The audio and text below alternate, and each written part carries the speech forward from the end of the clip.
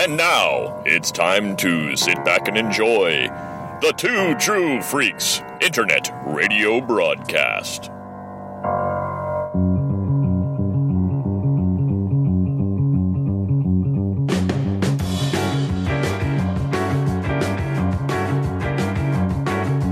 Swinging through the city, over the rooftops high, figure in the moonlight, silhouette in the sky.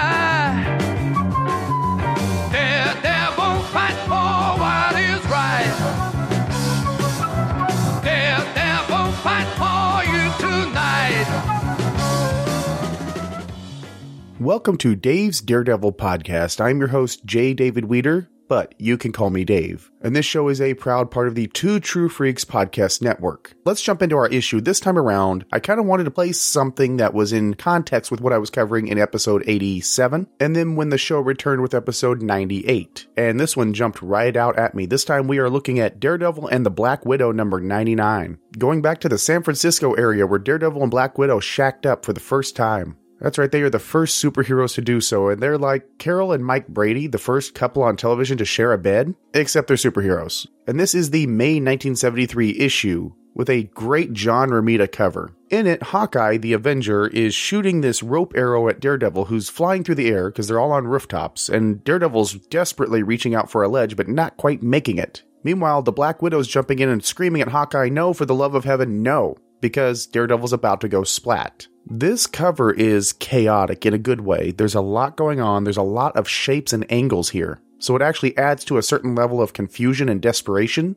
And it definitely sells the stakes that Daredevil may actually end up dying. I mean, we know he doesn't, but in the scenario presented, yeah, it's a very real possibility. The story inside is entitled The Mark of Hawkeye. Written by Steve Gerber with pencils by Sam Kweskin, inks by Sid Shores, letters by Artie Simic. And you can pick this up in trade form in Essential Avengers Volume 5 or Essential Daredevil Volume 4, which is what I am reading off of. It's also available digitally on Comixology. Or if you want to save a few shekels, it's actually available on Marvel Unlimited. And our tale opens with Daredevil coming back with Natasha and San Francisco Police Lieutenant Paul Carson after fighting the Dark Messiah. They're returning home and Daredevil's in rough shape because that was a heck of a fight. And they find Hawkeye standing on the porch there. And Hawkeye has been waiting there so he can express his feelings for Natasha. As you can imagine, this is going to end up with a fight between Daredevil and Hawkeye because they're going all out for the affections of the Black Widow. The fight spills out through the bay window of the house into the yard where Hawkeye tries to blind Daredevil with a phosphorus arrow.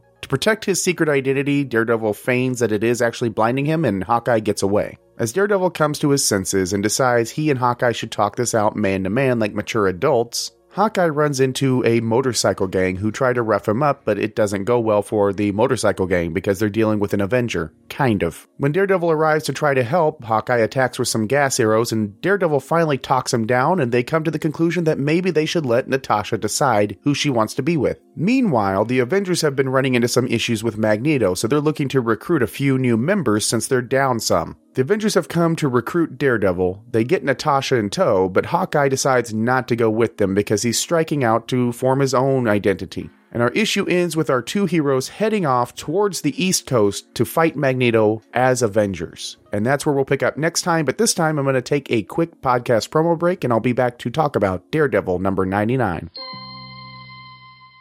Star Trek. Comic books. Mythology. Video games. Toys. Star Wars. Just about any geeky topic you can think of could be covered on the Hammer Podcasts, presented by Two True Freaks.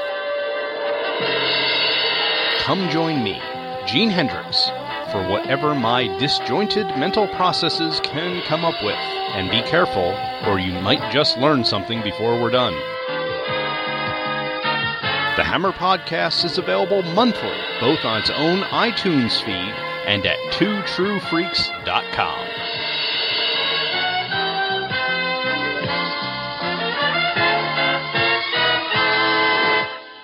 Welcome back. I'm going to start out this episode talking a little bit about Hawkeye, because his road to the doorstep here is actually kind of an interesting one, and it's very, very intertwined with the Black Widow. Where Black Widow appeared as an Iron Man villain first in Tales of Suspense number 52, Hawkeye would show up shortly in Tales of Suspense number 57. And the way it breaks down for Hawkeye is he was a carnival performer whose act wasn't really garnering all that much attention, despite, being a cool archer and all of that. It just wasn't quite grabbing the crowds. So as a way to jazz up his act, he designed the now familiar purple garb and added up the trick arrows, but he went out to test it on the city and he accidentally came upon a robbery, and the person ditched him but left the bag of jewels, making Hawkeye look like a thief. This is where the Black Widow comes in, because she's in full Russian spy femme fatale mode at this point. She picks up Hawkeye, who immediately falls in love with her, and she uses that to manipulate him to fight Iron Man. For his first couple of appearances, Hawkeye was basically a henchman for Black Widow. I mean, he was completely in love with her, chasing after her like he's Pepe Le Pew.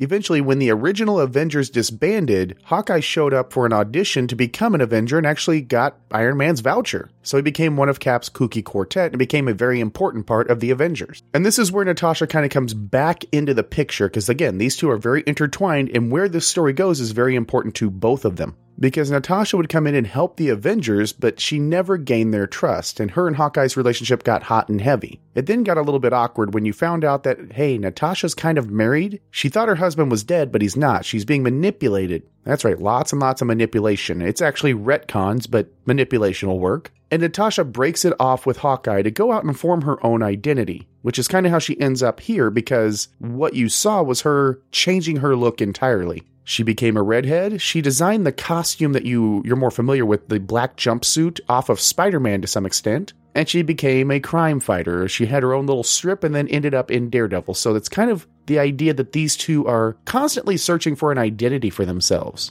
And that search for an identity is how Hawkeye ended up here, because in issue number 109 of the Avengers, he decides, I need to prove myself as a hero. And I need to do it as an individual hero. Because as an Avenger, I can't stand out. I can't prove my mettle because, hey, you have Thor over here throwing Mjolnir like it's nothing. Iron Man's blasting people with his repulsors. Captain America's being a super soldier, and I've got a bow and arrow. So this is a very valid way to take this character on a different journey. Because you understand why he's trying to prove himself, because he's stacked up against the Avengers. He's never going to stand out in that group. And it strikes me as very glaring that one of the first things that Hawkeye does on his little quest for identity, it's not quite a vision quest, but a quest for identity, is come to Natasha and lay his heart out for her. And it doesn't matter to him that she's in a relationship with Matt Murdock, or Daredevil, because if he puts his true feelings out there, certainly there's got to be some sort of spark there. And it's not that he's setting out to be disrespectful, he's just doing a power play just to put it out there, find out what the results would be if he told Natasha how he feels about her. It just so happens that he catches Daredevil at a bad time after having a very intense fight with the Dark Messiah the issue before. I mean, Daredevil's in tatters, he's bruised, Natasha's helping him across the yard, and suddenly here's this Avenger. And essentially he's there to steal Daredevil's girl, which sets up the issue itself. I mean, the issue itself is paradoxical in that it's a very simple, straightforward series of fights between Hawkeye and Daredevil. And we're dealing with toxic levels of masculinity, but they do eventually come to a logical conclusion, which they probably should have come to earlier, since they're both adults. The paradox part is it's actually good character work for Hawkeye. It's good character work for Natasha. Daredevil suffers a little bit because he kind of comes out like, let's be honest, he comes out like an asshole. But the idea that Hawkeye's striking out on his own and really trying to form his own life, no matter what the cost, is interesting. It is enticing me to read a little bit more about this. And one of the things that caught me when I opened the book from that John Romita cover was the Sam Queskin art. And I kept trying to figure out, who is Sam Queskin? Is that a nom de plume for another artist? And the answer is no. Sam Queskin was an artist who, he primarily worked in advertising. He had his own ad agency. He did the art for the ad agency. Sometimes he wrote copy. The totality of his comic book art career happened with Marvel. He never went over to DC or anybody else, at least according to Mike's Amazing World of DC Comics. The vast majority of his art career happened in the 50s, before the Marvel Universe really kicked in, back when it would have been Atlas or Timely. At this point, he's the primary artist on the Submariner comic, working on 4 issues from issue 59 to issue 63. And of course, Daredevil number 99, a little bit of a fill-in. The reason the art jumped out at me this way is it has a very strong callback to Wally Wood-style Daredevil.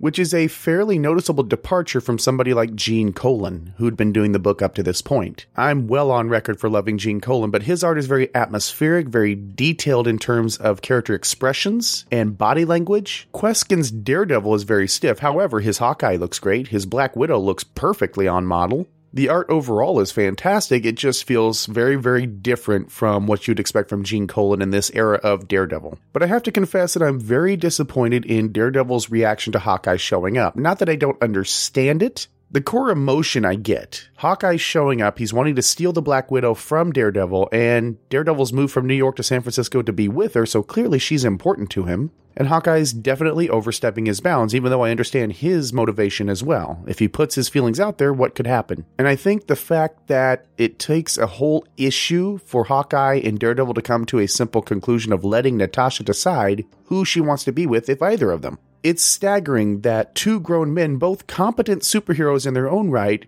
would allow it to come to that. It comes down to a penis measuring contest. A couple of apes squaring up against each other. It's a little too primal for me, you know what I mean? And I guess at the same time, I have to admit that there's a sensationalism to these two fighting, because in their way, they're fairly evenly matched. Yes, it ends up becoming a exciting fight. But before that actually happens, Clint calls something out, that Black Widow's hair is different, her outfit's different, even her voice is different, and Black Widow brushes it off that, hey, times have changed, and people change with it. The Natasha that we see in this particular issue versus the Natasha that was appearing in the Avengers in a relationship with Hawkeye is very different, and that's an important distinction I want to make here. Prior to her cutting ties with Hawkeye in the Avengers, Natasha was somebody who was a reactionary character. Her superiors manipulated her and directed her, and they gaslighted her into the point where she kind of lost her own identity. So she became a weapon that could be directed, but not a full-fledged person. And this Natasha, she has gone through a journey of self-discovery. She made a decision that she would, instead of being defined by others, being defined by the outside, she would define herself. Now, I do have an issue that she designed a lot of her new look and new attitude from Spider-Man, because that's a female character taking a cue from a male character, but that was not the intent of that particular story. It wasn't something that was meant to cut Natasha down. It was just something to give Natasha a new direction.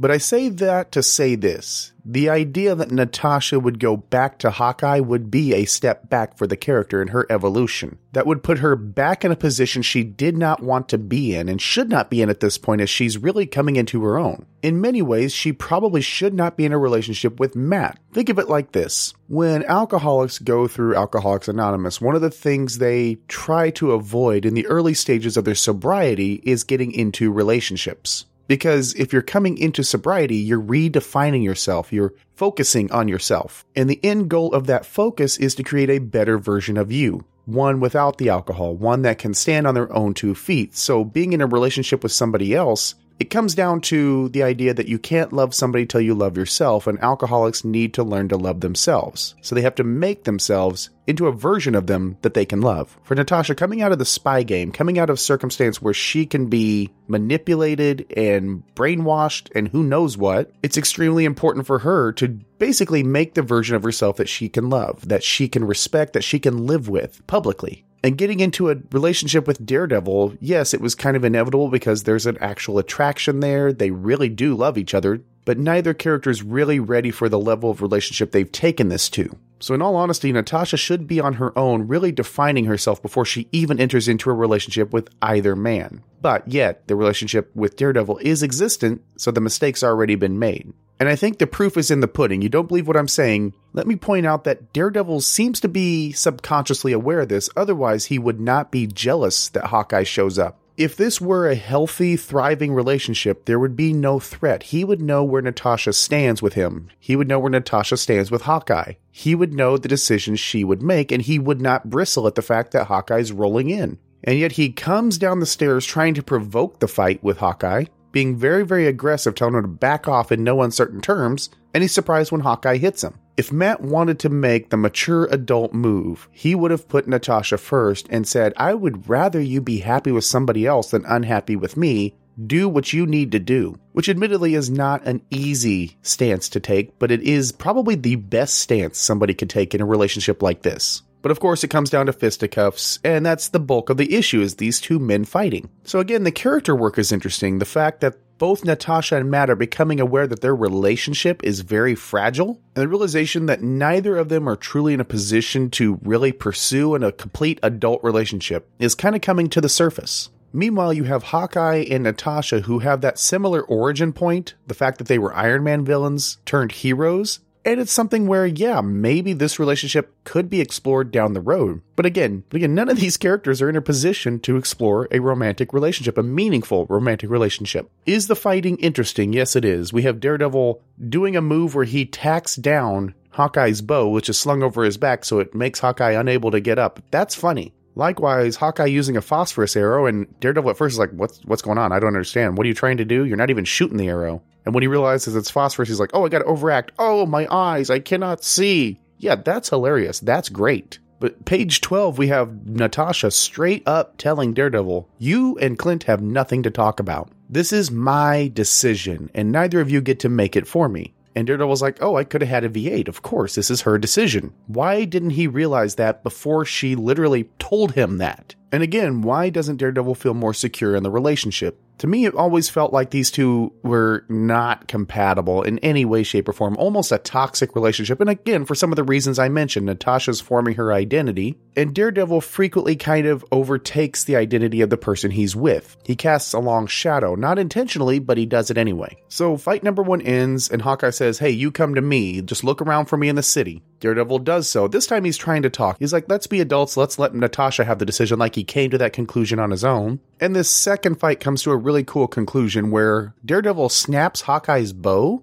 but Hawkeye grabs Daredevil's billy club. And it reminds me of the Mark Waid run when Captain America got his billy club. Daredevil likewise got Captain America's shield. And Daredevil turns the billy club against him, taking the line and dragging Hawkeye and saying, look, can we just talk this out like adults? Everything comes to a head when they show up at Natasha's mansion, and the Avengers are sitting there saying, hey, we need your help. So let me set up why the Avengers are here. In issue number 110, the Avengers respond to a distress call at Xavier's mansion. When they show up, they find the X-Men are completely defeated. Something has come through there and just wiped them out, and they find out that it is Magneto, and they oddly find Magneto in the Angel's costume. And it seems, and I'm going to comment on this more next episode, but it seems that Magneto has found a way to use magnetism to control minds. Yeah, I know. We'll get to it. But with that, Magneto has taken several members of the Avengers off the board. They're under his thrall now. So they're down some members and they're going against a threat that's actually going to potentially kick their ass. So Earth's mightiest heroes are going on a recruitment drive, and they've come for Daredevil. They have not come for the Black Widow, which is kind of insulting since she's somebody who has assisted the Avengers several times. And it's always a point of contention for me that the Avengers didn't learn to trust Natasha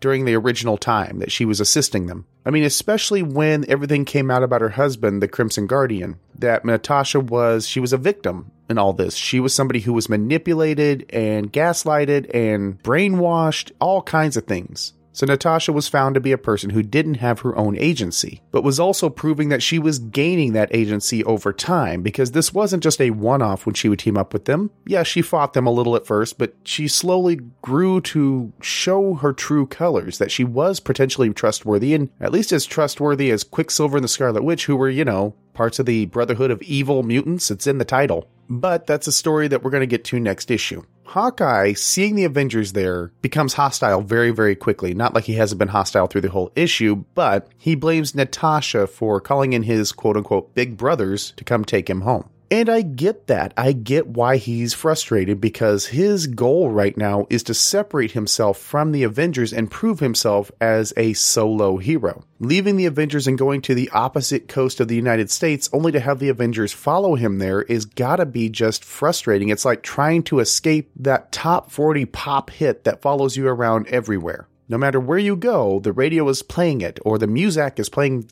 it gets out of control. Hawkeye takes off, so Natasha doesn't have to choose between the two men in one of the men's own book. You know what I mean? That would have been a little bit awkward. Understandable, but awkward. At the same time, it's kind of a shame that the potential character conflict that could have resulted from this sort of decision being put on the table is robbed from us. It means that everything in this issue has been moot. Because we're looking at two potential suitors for the Black Widow, where she might actually have to choose one over the other, and then that's completely robbed. So it serves to make this issue only a stepping stone to get Daredevil to team up with the Avengers. And let's turn our focus on the Avengers for just a moment. They arrive to recruit Daredevil. They arrive to recruit only Daredevil. And it's Thor, Black Panther, and the Vision arriving to recruit only Daredevil. It's a bunch of males coming to recruit another male, ignoring the female, who is just as, if not more competent than Daredevil as a hero. And the beauty of that is that Matt originally refuses. He's like, I work alone, more or less. I mean, I'll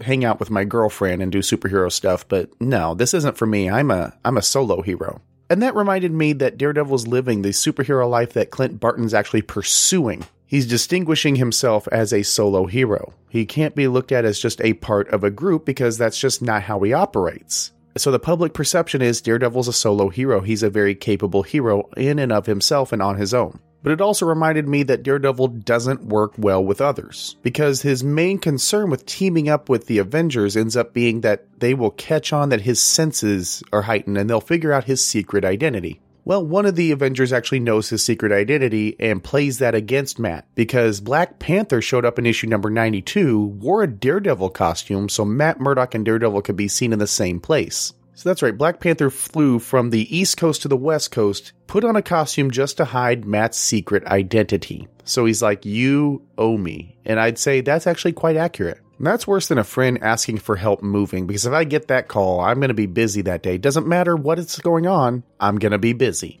But it's that calling in of a favor that gets Matt to join up with the Avengers for this little adventure. They don't appeal to his altruism. They basically use the fact that he owes a favor to the Black Panther to get him to go along, which is a little bit disappointing as well. Daredevil's attitude has been way off model in this issue. Then again, Gerber was a very unique writer who could take characters and delve into them and find things you like, find things you don't like, but find things that are intrinsic to that character. They're not out of nowhere. Thomas TJ and I were talking about Steve Gerber, and Daredevil was his comedy book, while Howard the Duck was his serious book. Howard the Duck took on real social issues and really took them on in a very different, enlightened way, while Daredevil kind of revealed the misogyny and the self-centeredness of 60s superheroes. Like the fact that they will put on a costume, go out and save the day, but come home and be extremely jealous and suspicious of their girlfriends. It's not a good look for Daredevil, but it's not coming from left field. He was always a little bit possessive of Karen Page, and he's always been a little bit egotistical.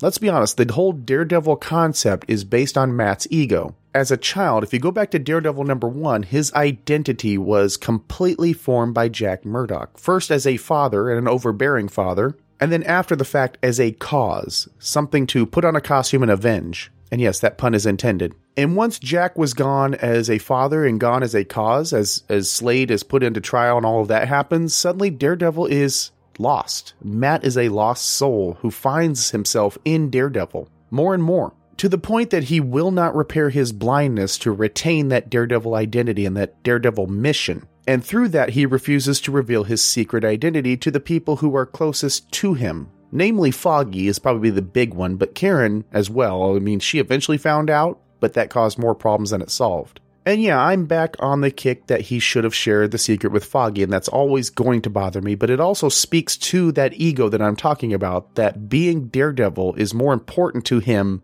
than some of his friends. And I know that's a hard pill to swallow, but it's not incorrect. And in no way, shape, or form does that mean Matt is not altruistic, he's not full of integrity. It doesn't take away from that. This is another aspect to a complex personality. We're talking about a man who created a fictional twin brother who was Daredevil to take the heat off of him being Daredevil himself. He created a totally fictitious relative. And on top of that, he faked the death of his fake twin brother and said somebody else took over as Daredevil. And the lesson learned from that is Matt will go to any extent to protect his secret identity, even to absolute, utterly ridiculous places. Creating a twin brother, calling in an Avenger from the East Coast to come pose as him, that shows a certain degree of ego in terms of being Daredevil. And the other side of the coin is his results speak for themselves. He does go out, he does do good things, he does protect people. So perhaps to some extent that portion of his ego is justified.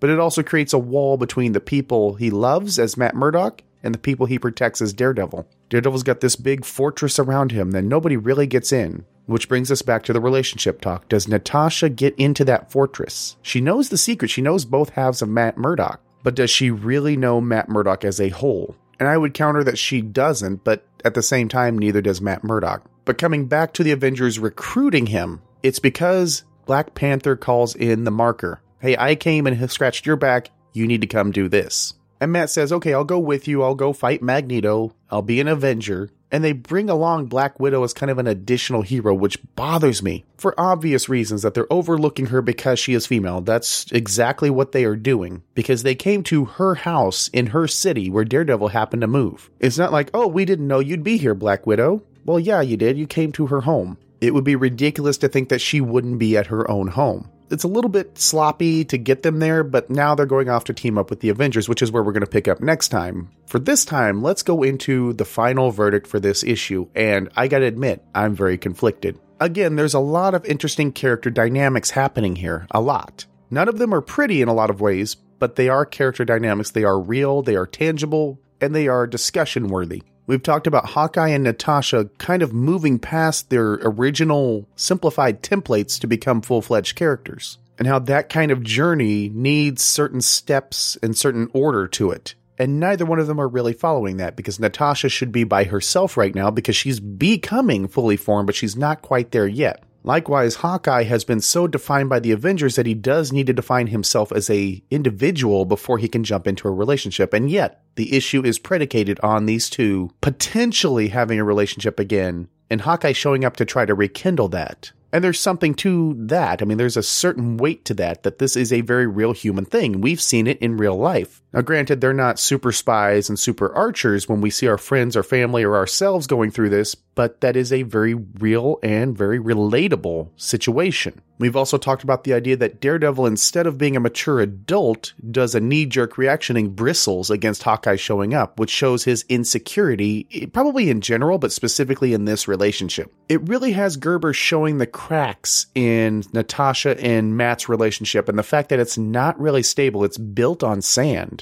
And I think it actually shows that Matt and Natasha are really starting to realize that. And their relationship, unfortunately, is not long for this world after this. A little bit of a spoiler there, but if you listen to me on Back to the Bins, we covered the Black Spectre storyline, which happens shortly after this. And it's a relationship that does fizzle out, but this is the real start of that yes, it's fizzled, but it's kind of moving on fumes from here on in and eventually just dissolves. We also talked about the idea that Matt is coerced into working with the Avengers by Black Panther calling in the favor that he did him. And that's kind of disappointing in the character. If there is a theme to this issue, it's disappointment in characters. And not because any of the characters are bad, and not because I'm disappointed in them in the way your father's disappointed in you and not really angry. It's more in the idea that you realize as you grow up that your parents are not perfect and that they do have normal flaws, much like you or I now do as adults. And yet this is placed within a superhero comic, and there is the conflict that the issue itself has very little going for it in terms of plot beats. It's mostly Hawkeye and Daredevil fight for the love of Natasha, and then the Avengers show up, the end. And as excited as I was to really talk about this issue when I cracked it open, I sit here thinking, man, I'm a little bit drained by this issue. The art by Queskin is definitely serviceable. There's some great moments. There's a good fight. It's fun to read, but at the end of the day, it's more about characters, and this could have been solved in a different way and could have gone a better direction in terms of where the next issue takes us. But in the end, it ends up being pointless because Hawkeye gets pissed and leaves, taking away the very core of the conflict of the issue. It wipes it out completely and totally. So we don't get a real resolution to this conflict. It all ends up being for nothing. It's basically like a Jeff Johns story. This particular crossover ends by moving to another particular crossover. So the question I have to ask myself is, did I have fun reading it? Just reading it before I had to sit down and think about it critically? Yes, I did. And where we're taken in the Avengers issue is very beneficial to one of these two characters, our main characters here. But I did enjoy it as an issue in and of itself before I sat down to think about it. And when I thought about it, I ended up feeling like I tore it to shreds. There's a lot of stuff with the characters, but not enough to keep me coming back to reread this. Now that the cat is out of the bag, now that I've realized the big flaw in this story, no, I don't like it. It's very lower middle of the road at best. Because I'm more interested in where Hawkeye goes from here and where Natasha goes from here than I am in where Daredevil goes from here. And that's something that's a little frustrating when you're reading a comic with Daredevil on the title. Now, granted, Black Widow's on the title, but it's not Dave's Black Widow podcast. It's Dave's Daredevil podcast, and I need something from my main character besides a little bit of bristling jealousy. But I think that pretty well puts it in perspective. Yeah, it's lower middle of the road. It's not quite deserving of the iconic status that it sometimes gets. And typically my thought process is it's redeemed by what happens next episode, in which we cover Avengers number 111, which is the second part of this crossover. And I'm excited to crack that open because something happens there that I'm just dying to talk about. But at the same time, I'm starting to become scared that it's going to feel thin and a little bit futile by the time we're done here. But we'll let next time take care of next time. As mentioned, we're going to be covering Avengers number 111. But as usual, I am still J. David Weeder. I will talk to you next time. Until then, justice may be blind, but it can see in the dark.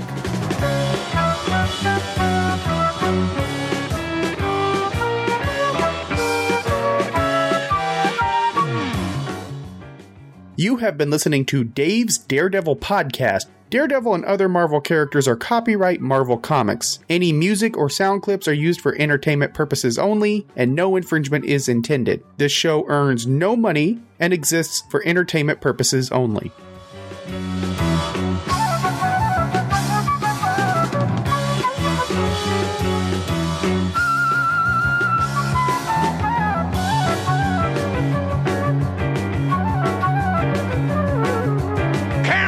Father, he lost his king. Dream of Ghost Rider when you hear his name. Daredevil fight for a while.